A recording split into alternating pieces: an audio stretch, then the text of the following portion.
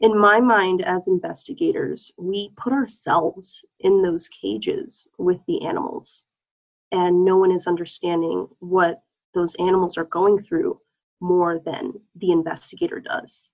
Mm. We exist in solidarity with them. We see them every single day. We think of them when we're awake and when we're trying to fall asleep.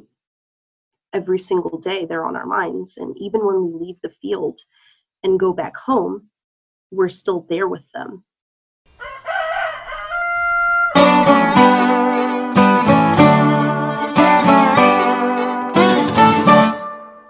Welcome to the Hope for the Animals podcast, sponsored by United Poultry Concerns. I'm your host, Hope Bohannick, and you can find all our past shows at our website, hopefortheanimalspodcast.org. And I'd love to hear your thoughts and comments and questions. Please get in touch with me. My email is hope@upc-online.org. So today we have a very special interview on the podcast. Erin Wing was an undercover investigator for 2 years, and I'm dedicating the whole show to Erin because it was such a powerful and poignant interview. Something that we don't mention in the interview is just how young Erin is. She was only 25 when she started her investigations, and I think that just adds an element of amazement to her story of bravery. Of course, undercover investigators use hidden cameras to show the world videos and images and tell the stories of what the animals endure in animal agriculture. And they emerge from these dark, horrible places with images that words just can't convey. It's incredibly dangerous work. I don't think people realize just how dangerous this work is. So not only is the work itself just physically dangerous, farm work has an incredibly high rate of injury. It's also psychologically traumatizing because in order to get the footage, these investigators have to go along with whatever cruelty is happening to the animals, whatever procedures or abuses are happening for weeks or months. And, they have to pretend that they are just part of the business as usual. They also have the added element of fear that they could be discovered at any time. I mean, it's truly incredible that they can do what they do. They are true superheroes of the movement. When I interview people for the podcast, I often ask what gives them hope for the future. And most people say that it's young people, it's the younger generation that give them hope. And they'll say things like that they get it, that they understand the urgency to change this world. And just like that young poet laureate Amanda Gorman, how she gave that impassioned speech at the inauguration that she had written, and it just felt way beyond her years.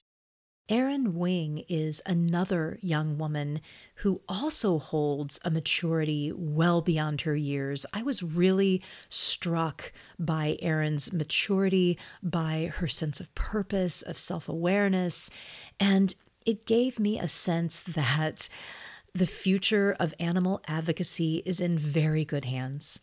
So here is her amazing interview. Okay, I would like to bring in our guest now. Today we have Erin Wing, and she is a longtime animal lover and became a supporter of the animal advocacy movement after watching documentaries like Cowspiracy and Food Inc. and Earthlings. And the undercover footage featured in these films inspired her to become an investigator for Animal Outlook. And for 2 years, she documented conditions on dairy farms and in the chicken industry, as well as in aquaculture. And we're going to talk all about that. And then after retiring from doing these undercover investigations, she is continuing the work with Animal Outlook, assisting new investigators as the Deputy Director of Investigations. So we are so happy to have her here today to tell her story. Welcome, Erin. Thank you for having me, Hope. Yeah, we're so happy that you could join us. And I would really love to hear how you got into this work of being an undercover investigator. I don't think many people realize, just kind of what it is really, and just how dangerous the work is and how courageous you really have to be to do it. So, explain what undercover investigating is and how you got started. Well, thank you very much for just mentioning how much work goes into it. Yeah. I would have to say to that on the danger related to it. Well, I personally, in my circumstances, I didn't have the best childhood, so was actually very familiar with danger at a very young age. I Mm. was raised by a single mother in low income communities and very unsafe environments, and I survived a lot of abuse and trauma dealt out to me at the hands of other people. Oh. But my upbringing and what I endured in life was actually what helped to make me more compassionate. I always wanted others to be treated fairly the way I wish to be treated. Mm. I also had a really great connection with animals. Whenever I encountered an animal, I knew that through our interaction, there was a lot of love and affection exchanged whenever I pet them or whenever I would just spend time with them. So I was also aware in a way as well that if they were hurt by someone, they had to endure that pain in silence. So I had a lot of experiences where I witnessed, someone trying to hurt an animal, and I would immediately intervene. Mm. And I've rescued dogs, cats, crows. Really had that passion for just wanting to be the one protecting them. So for a long time, I knew that animals needed protection, but I never knew what the best thing was that I could do for them. And I did go vegetarian about 5 years ago, but I was always looking for the next thing to do. What's the next step from that? And about 4 years ago, I watched all these documentaries featuring investigations, and the investigations footage that was featured in there made me think maybe I could do that. Maybe I could be that person. And at the time, I was working this regular job in retail sales, trying to support my mother and younger siblings financially. And I was worried about them, but I felt this unshakable call to action that I just couldn't ignore. And I did see the wonderful work that Animal Outlook at the time, Compassion Over Killing was the name of this organization, but Animal Outlook was doing really great work, and I wanted to be a part of that. So I ended up applying to become an undercover investigator. Wow, that's a really powerful story, and I'm sorry to hear that you had difficulty in your childhood, and what you went through. And it's interesting that it seems like that gave you the strength to be able to do what you did with the undercover investigating, not only bringing out the compassion for animals, but having the strength to endure very difficult work. So tell us a little more about what an undercover investigator does. I mean, how you're getting a job and you are not letting them know what your intentions are. How does all that work? Right. Yeah. So a lot of people are very curious about this line of work because it is so niche, and there are a lot of different elements to it. But essentially, what an undercover investigator does is we use completely legitimate information, our name, our personal information, all of that, and we go into these facilities that are operating within the industrial animal agriculture system, and we apply to these facilities to work as employees, doing the same standard practices, same tasks that are expected of an employee. And we document and we bear witness essentially to what the animals are experiencing in these facilities because they don't have the ability to do that for themselves. And a lot of these facilities are operating behind closed doors, and they don't want whatever is going on behind the scenes here to come out into the light to where the public could react to the things that I've documented personally, where there are cows being dragged by tractors, dirt and feces in dairy facilities.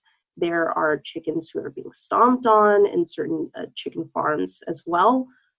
All of these things are what undercover investigators are there to document and make available to the public so that consumers can be aware of what exactly is going into the food that they're choosing to eat, to inspire them to make better choices.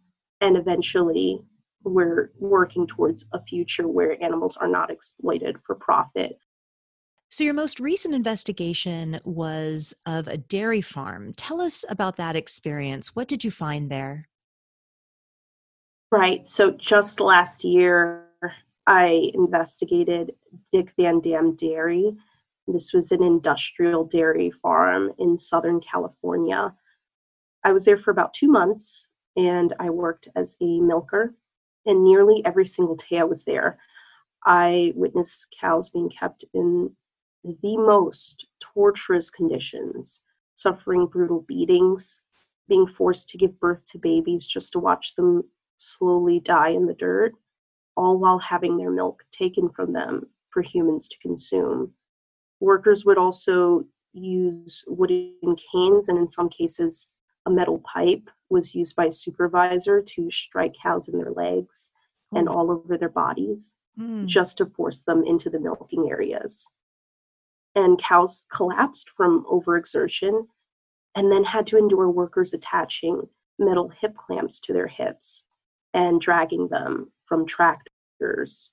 I actually documented one cow who was lifted up by her hips, and they had her suspended in the air, practically swinging about 50 feet in the air from a tractor bucket after she had collapsed in the milking area and she was slowing up the production line.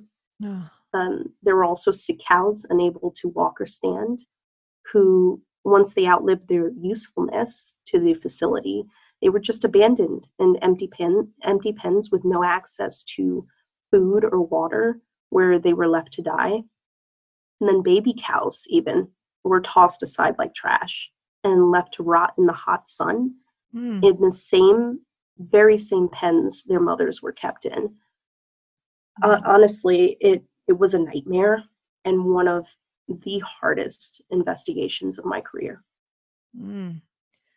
Oh, God, that's horrible. And what was interesting to me to hear was that there were babies that were dying because, we think about the horrors of the babies being taken away from the mothers and the, just psychological trauma to both the mothers and the babies from them being taken away. But in this situation, the babies, they were just dying. Was it the males? What was going on with that? Right. So I do actually recall there possibly it might have been an article that mentioned that the killing of male calves at a lot of dairy facilities was dairy's dark secret Yeah. in a way. Yeah. And this is something that I think a lot of people don't realize is that male calves are not seen as profitable within the dairy industry.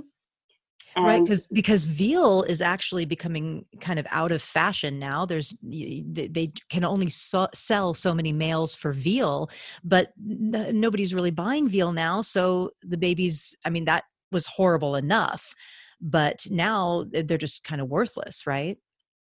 that's exactly correct. And that was what was reflected at the dairy facility I investigated, Mm. where they would check what gender these calves were, and if they were female, they were taken away to eventually be grown into milk producers themselves, as the dairy industry sees them as.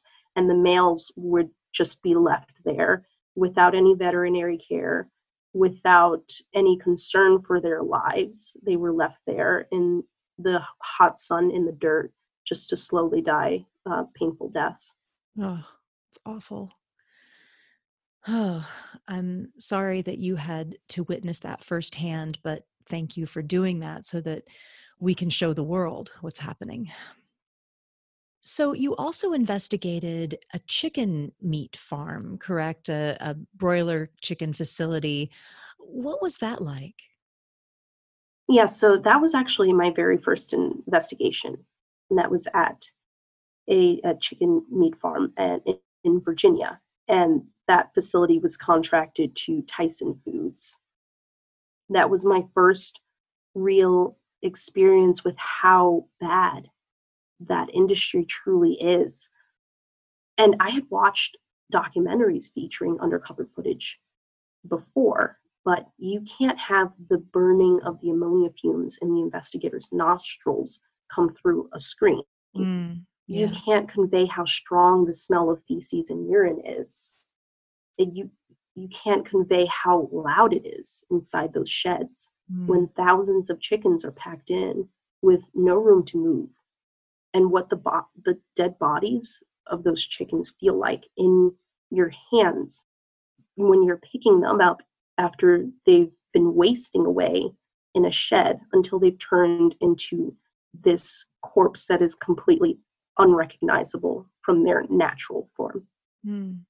I documented workers as well, stomping on chickens, impaling days-old chicks at the ends of these crude weapons that were fashioned out of plastic pipes with metal nails driven into the ends of them. And there were also baby chicks who would be writhing in buckets filled and piled high with dead bodies after their heads were ripped off, if they were too sick or injured, or if they didn't grow fast enough. And when they did grow at the rate the industry desires for them to grow at, they suffered from painful deformities and injuries. Their legs would buckle under the weight of their own bodies, making it really difficult for them to even get access to food or water. So just that entire investigation was an eye-opener for sure. It was incredibly brutal, and nothing could have prepared me for it. Oh God, that's sickening. You said that the workers were fashioning weapons of some kind. They actually like created weapons to hit the animals. Yes, so at that particular site that I investigated, the manager there, he mentioned that the chicks were very fast. And it's also in the investigations footage and the investigation release video where he is quoted saying that they're fast. And he was telling me, even if I couldn't catch them, to hit them on the head, and then that would kill them. And that method of attempting to kill these chicks is completely inaccurate, and it resulted in workers who I documented at the facility fashioning these tools in order to hit these chicks in their heads, but they would miss completely, impale their bodies. I documented one worker holding up the body of a chick who had been impaled on a metal nail, and they were writhing in agony, and he was showing me something that was wrong with their backside or something that was abnormal about them. But I was just floored with how callous and how used to that violence he was, to where he was completely okay with showing me the body of this chick who was still alive and impaled on this metal nail. Oh, Erin, oh my God, I'm so sorry that you had to witness all of that. So you also did an investigation of a fish farm, and this is really, really interesting because there's very little. It's a very hidden world. There's very little video footage of fish farming, also called aquaculture. So it's really important that you did this investigation. I'm curious what you found there, and what is a what is a fish farm? What is it like? Explain first, kind of what the facility was like, and then what you saw there. Yeah, actually, way before that investigation, I remember reading an article that was titled fish, the forgotten farmed animal. And that resonated with me because fish are very complex beings. And I think that there's still a lot we need to learn and understand about them. And I think that that could help influence our perception of them and how much compassion that the general public can develop for them. And I personally hadn't had any very close interactions or spent any amount of time in close contact with fish before I walked into that salmon hatchery that is, because it's still operating, owned by Cook Aquaculture in the small town in Maine called Bingham. And I honestly was really surprised when I walked into that facility and I saw millions of fish hidden away in these large tanks that contained no enrichment inside of the tanks. They were just filled with water, and there were fish just packed in there, swimming in these constant circles with artificial currents running through the water. And they were just forced to be present in those conditions where the water was riddled with fungus. They were dying by the thousands in these really poor conditions, and also by slow suffocation after being tossed into empty buckets like trash. And at this facility, I was witnessing the fish throughout nearly every single stage of their life cycle. So they would come in as eggs, and a lot of the eggs would die out in very tremendous numbers. By the thousands, they would die on a daily basis in most cases, and they would just be tossed into the empty buckets. And then we would move on to the next tanks where they would be in the fry stage of growth, and they would also die in the hundreds, and then they would be tossed into empty buckets where they would either suffocate. If they were deformed, they would be taken out of the water and thrown in the empty bucket, or they would already be dead and be present in that tank.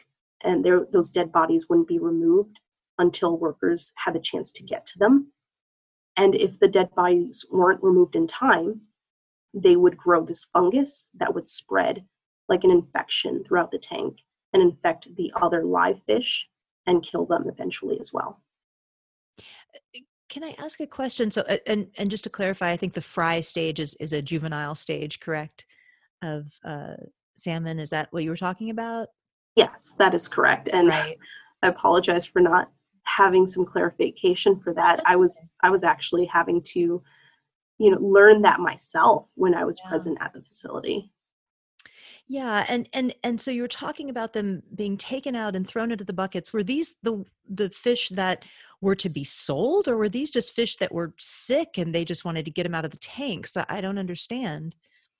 Right. So if they were sick or injured or deformed, and there were a lot of deformities in a lot of the tanks there, a lot of deformities I observed in fish who had spines that were curved, and they would swim around in very tight circles, not being able to access any feed or be able to swim in a way that is natural for fish to swim.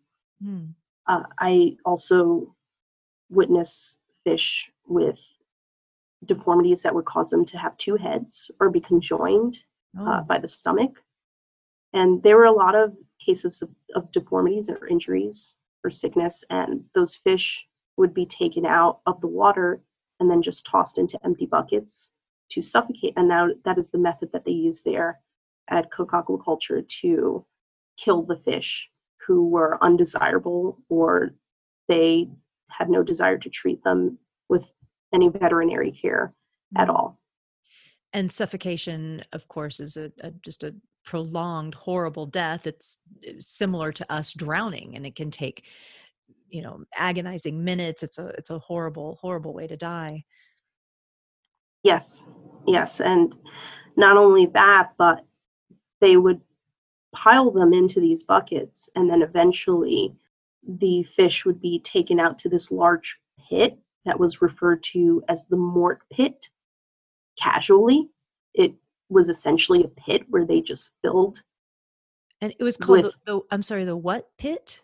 the mort pit, which is short for the mortality pit. Ah, okay. And that was where, essentially, in black and white terms, that was a pit where they just tossed the bodies of fish by the hundreds of thousands Wow. into that large pit where it would just fester, and there were live fish that were thrown in this pit, and they would swim in that pit until they would eventually die, and they would be swimming through the dead bodies of other fish.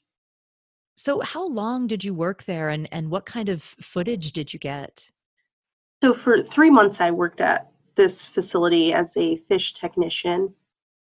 And aside from the horrible conditions that I documented fish being forced to live in at that plant, I also documented workers stomping on fish, tossing them around without any concern for their safety. They would slam fish against the sides of concrete tanks to kill them.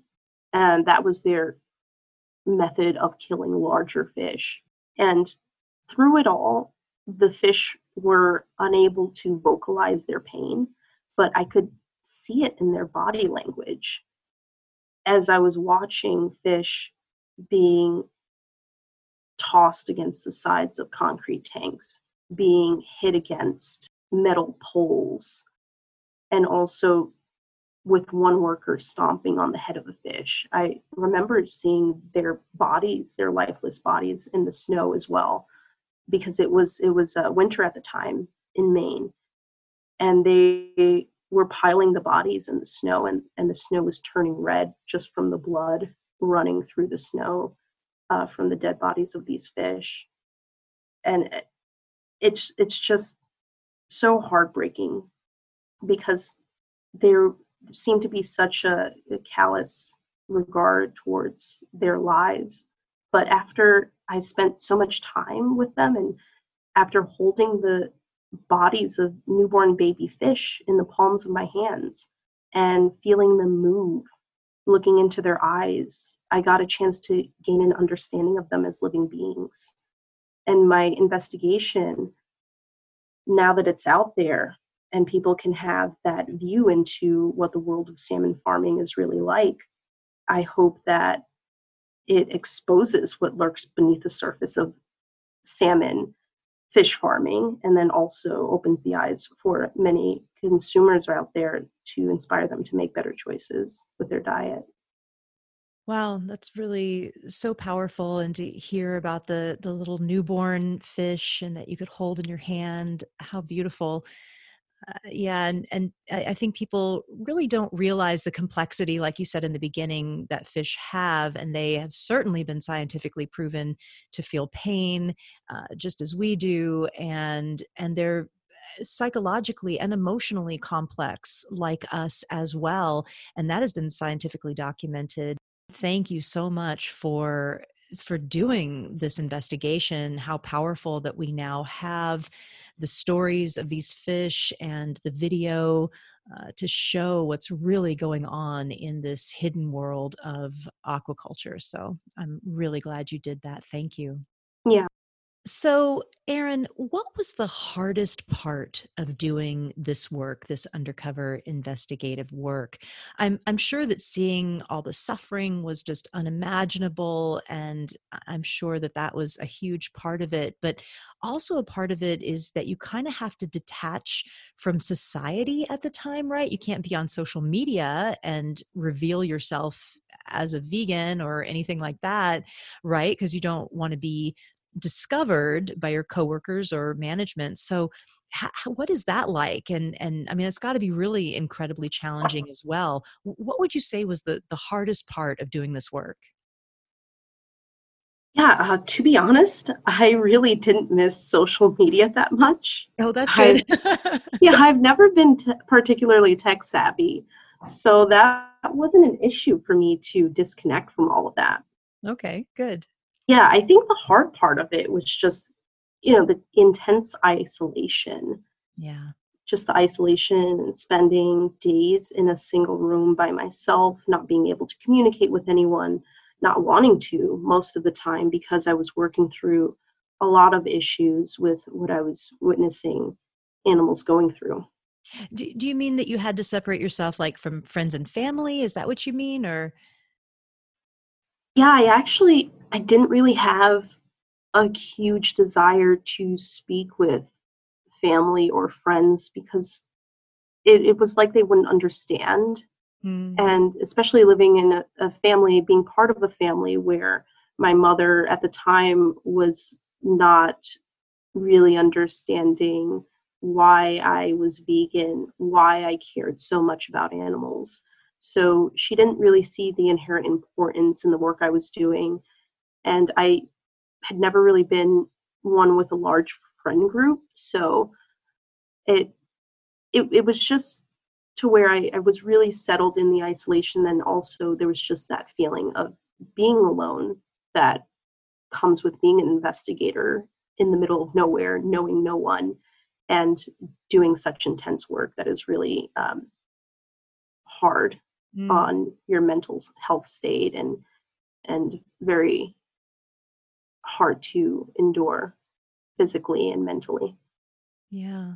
What did you do for self-care to help heal from this trauma, the trauma that you witnessed?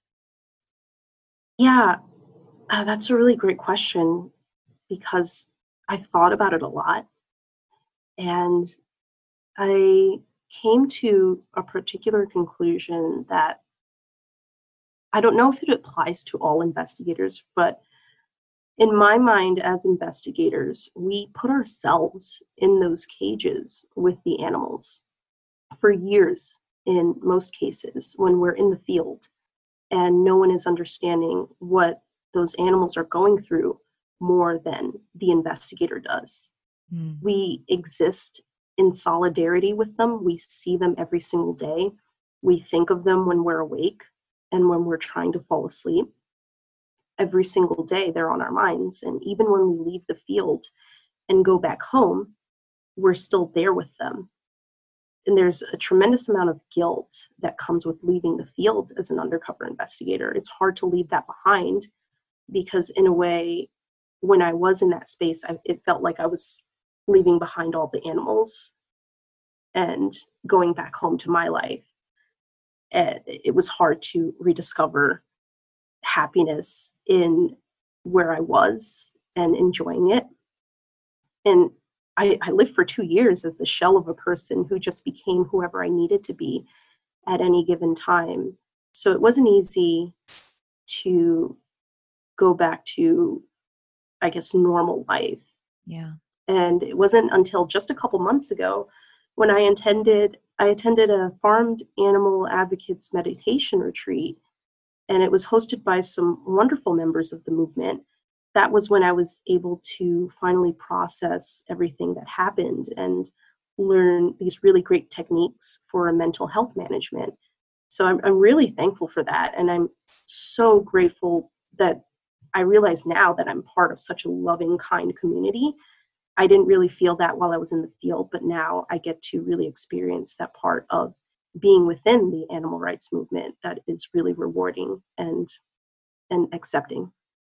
And yeah, and there's a lot more of that now. I mean, I've been in the movement for 30 years, and we didn't have the kind of support that we have now years ago and decades ago. Just in the last few years, we're really embracing the understanding that we have to have wellness around advocacy and self-care, and just to be sure that our we're mentally strong and able to endure what we have to witness. And to you as an undercover investigator, there's a whole nother level, of deeper trauma, probably from actually really being there. So I'm glad that there is more resources and more communication and discussion and workshops and all kinds of things happening now around self-care. And we just had actually an activist, Uni Nambudiripad, on the podcast recently, and he has a wellness retreat that's coming up in February. So yeah, there's all kinds of things happening like that. I'm really glad. Yeah, it's so important. to recognize that we're exposing ourselves to a lot of trauma, and we do want to bear witness to what the animals are going through. And no one understands that in the collective society where they're on the outside looking in, but we want to, as advocates, expose ourselves to that content because we don't want to look away. That's And right. we want to know that we're fully aware and conscious of what these animals are going through. But there's also another thing that goes into that I never realized, because I would just see something, see an investigation and say, I need to watch this right away. I need to watch it over and over and over again, just so that I know that I'm fully aware and I'll think about it after I'm done watching it. And it's really important to realize that that's that's really great, but we also have to take care of ourselves so that we're at a point to where we are 100% or close to 100% okay with our mental health, so that we can be great advocates for these animals. Right, and we can sustain it and continue into, years and years, to be able to do it. And it's interesting because I know you're young, and like I said, I've been in this for a while, and it it can get to a point where, and I know a lot of people do get to this point where it is very hard to watch the videos anymore. And I've kind of come to that place where I'm almost at like a saturation point where 30 years of it, it's almost too much now. Yeah, And even your stories earlier in the podcast, I was choking up. I don't want to make it sound like people have to bear witness or you have to watch it, to be a good vegan or to be a good activist. That's not necessarily the case if it's too much for you. Don't force yourself. But I know that for people like me and people like you, it is important for us to bear witness and to know what's happening so we can relay the animals' stories and their anguish to others. definitely.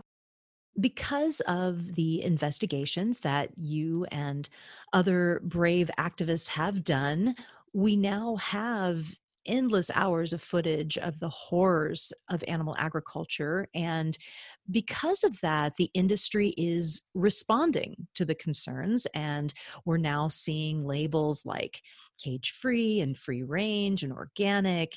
And there have been investigations of those farms as well. And we're seeing, the same horrors. I and others in the movement call this the humane hoax or the humane myth, with all these new alternative labels. So, what do you think about this shift in the industry? I really see it as a bit of mental gymnastics in a way, Yeah. right? They're claiming we're better now because we're free range, we're organic. And an example of that is actually that my last investigation in California, it was mentioned in a recent New York Times article that asked the question, is dairy farming cruel to cows? And the article highlighted organic dairy facilities as the standard for the industry. And to me, organic, free range, it's all like the industry is jumping through these hoops and hurdles to continue this antiquated practice of farming animals for food, even when there's a wealth of plant based alternatives readily available. Even when the world is suffering due to pandemics and the planet is suffering and human health is declining, the animal agriculture system still wants to perpetuate all this for profit. And it's mind boggling to me. I mean, how crazy are you about money to do everything you can to keep this broken system going? Mm. Is my overall question. But on a more positive note, the fact that there are all of these movements and organizations and the animal rights advocacy movement as a whole, to the point where we could influence this system, and it lets us know that they are not above reproach, that they are trying to win back, quote unquote, win back the hearts and minds of consumers, because they are being exposed to what exactly is going on behind the closed doors of these facilities. And they're demanding better. And hopefully, with investigations continuing to expose what is actually going on at these facilities, even when they are organic, even when they are free range, as they claim. As long as we can keep doing that, people can get closer and closer to realizing maybe we shouldn't be trying so hard to make this work. Maybe we should be looking at a better alternative for our health, for the animals, and for our environment. Yeah, absolutely. That's really well said. So, was there an individual animal that touched you along the way that you'd like to tell their story? Yes, there was actually during my last investigation that I mentioned earlier at that dairy facility in California, I was able to rescue a calf named Samuel.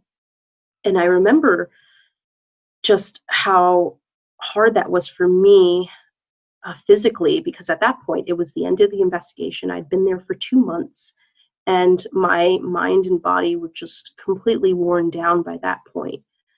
And I was going to have that opportunity during those last few days if I could just hold out. And I made that conscious effort and decision to stay there, even though I had that opportunity to go home, because we do, in the investigations department, we do prioritize the health and safety of our investigators. But I made that decision myself when I was in the field at the time to stay there, because I had that ability, that chance, that rare chance to rescue Sam from that situation. And I was able to do that. And I held out for a couple more days, even though I had witnessed workers screaming at these cows, striking them all over their bodies with wooden canes, and in some cases a metal pipe as well. And all the horrific treatment the cows and calves were subjected to there. I stayed there, even knowing that it was going to be rough. Those last couple days, I was able to get Samuel out of there, and he was able to escape that life of being just another number in the dairy industry. And I was able to leave that last site with him. And that's something that I cherish to this day. The chance to see him frolicking, happy, enjoying his life, free from exploitation and cruelty at Animal Place Sanctuary in California. To see him just enjoying his life, it's amazing. And it just fills me with joy. And he's a living, breathing reminder of what we're all working towards, which is a better future for these farmed animals. Oh, what a beautiful story. Little Samuel. I love it. So, Erin, you are now the Deputy Director of Investigations for Animal Outlook. So, tell us about that job. What does that entail? Yeah, I'm really grateful to Animal Outlook for giving me the opportunity to continue working in investigations in a different role. I get to assist our investigators in the field and conduct research to support future investigations. And I also get to participate in awesome interviews like this one. Hmm. And as a former investigator, being able to support new investigators, I'm really glad that our organization recognizes the value in that, in the fact that I am working as Deputy Director of Investigations alongside Scott David, who is the Director of Investigations, and he is more closely involved with conducting our investigations on a daily basis. He's also a former investigator, and he was an investigator for 2 years. So there's so much value in knowing what the investigators are going through and having lived that life, to where we can give accurate guidance and also give accurate counsel as well, to where we can speak to the investigators on that level where we know what they're going through. It's really great that I have the opportunity to do that, and to continue working with investigations, recognizing that that's the window that we get into the unvarnished reality of factory farming without physically being there ourselves. And we need to keep that window open as long as possible, because that's how we hear the voices of those animals. That's how we see what they're going through. And I'm glad I'm contributing to keeping that window open. So I wanted to ask you about ag-gag laws. And this is something that's it's kind of a response or a countering to undercover investigations and the success of undercover investigations. And certain states are passing these ag-gag laws that criminalize or make it more difficult for people to do undercover investigations. Can you explain what those ag-gag laws are and if you have any experience or thoughts about them? Yeah, so essentially what these laws do is they prevent the general public from being aware of what is truly going on at these facilities that are within the animal agriculture system. And as undercover investigators, all that we want to do and all that we are concerned about is documenting the reality of what is happening behind the closed doors of these facilities and making that documentation, whether it be visual, whether it be audio, all of it, making it available to the public so that they can have the ability to be empowered with their decision making process when it comes to the food that they choose to consume. And the industry they want a system where they have ultimate say and influence over how people relate to the food that they consume. We want to make it so that we're able to go into these facilities, document what's happening. If nothing is wrong, as these industries claim, then there should be no problem with documenting the day-to-day reality of what is truly going on at these facilities and making that available to the public. If animal agriculture is fine, if it is natural and it is wholesome, as these industries claim that it is, what is the problem with making that information and making whatever they're doing at these facilities available to the public? Right. Allow people to be empowered to make their own decisions about what they choose to consume, and don't try to dig your heels in and keep that knowledge away from the people you're claiming to care about when it comes to their overall health and well-being. And I think that making that information known to the public as well through undercover investigations, that's also a way to have people realize that these animals are living beings and they don't deserve the life that they are being forced to live. The animal agriculture system is afraid of people opening their eyes to that reality. So it's really hard what we have to go up against as investigators, but I'm really grateful that I have the opportunity to be involved in that because it's very important to the movement as a whole.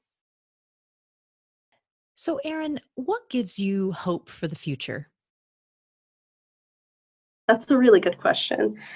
You know, I've seen the worst of what people can be capable of in my life, not just as an undercover investigator. And through all of that, I still hope. I still have that dream of a better future. I've seen a lot of pain and anguish that animals are forced to go through, but I've also seen this large collective movement of dedicated, compassionate, amazing individuals working every single day for these animals. And we've recognized their right to live free from exploitation to the point where we dedicate all our time and effort to taking on these seemingly monolithic entities and challenging centuries old practices just to free them from that life. I think that's incredible. And on behalf of all those animals, I'm helping to make their voices heard. And in that journey, I've seen people who held these preconceived notions on what our relationship with animals should be for their entire lives change the way they look at the world and become inspired to change their diets for the benefit of those animals.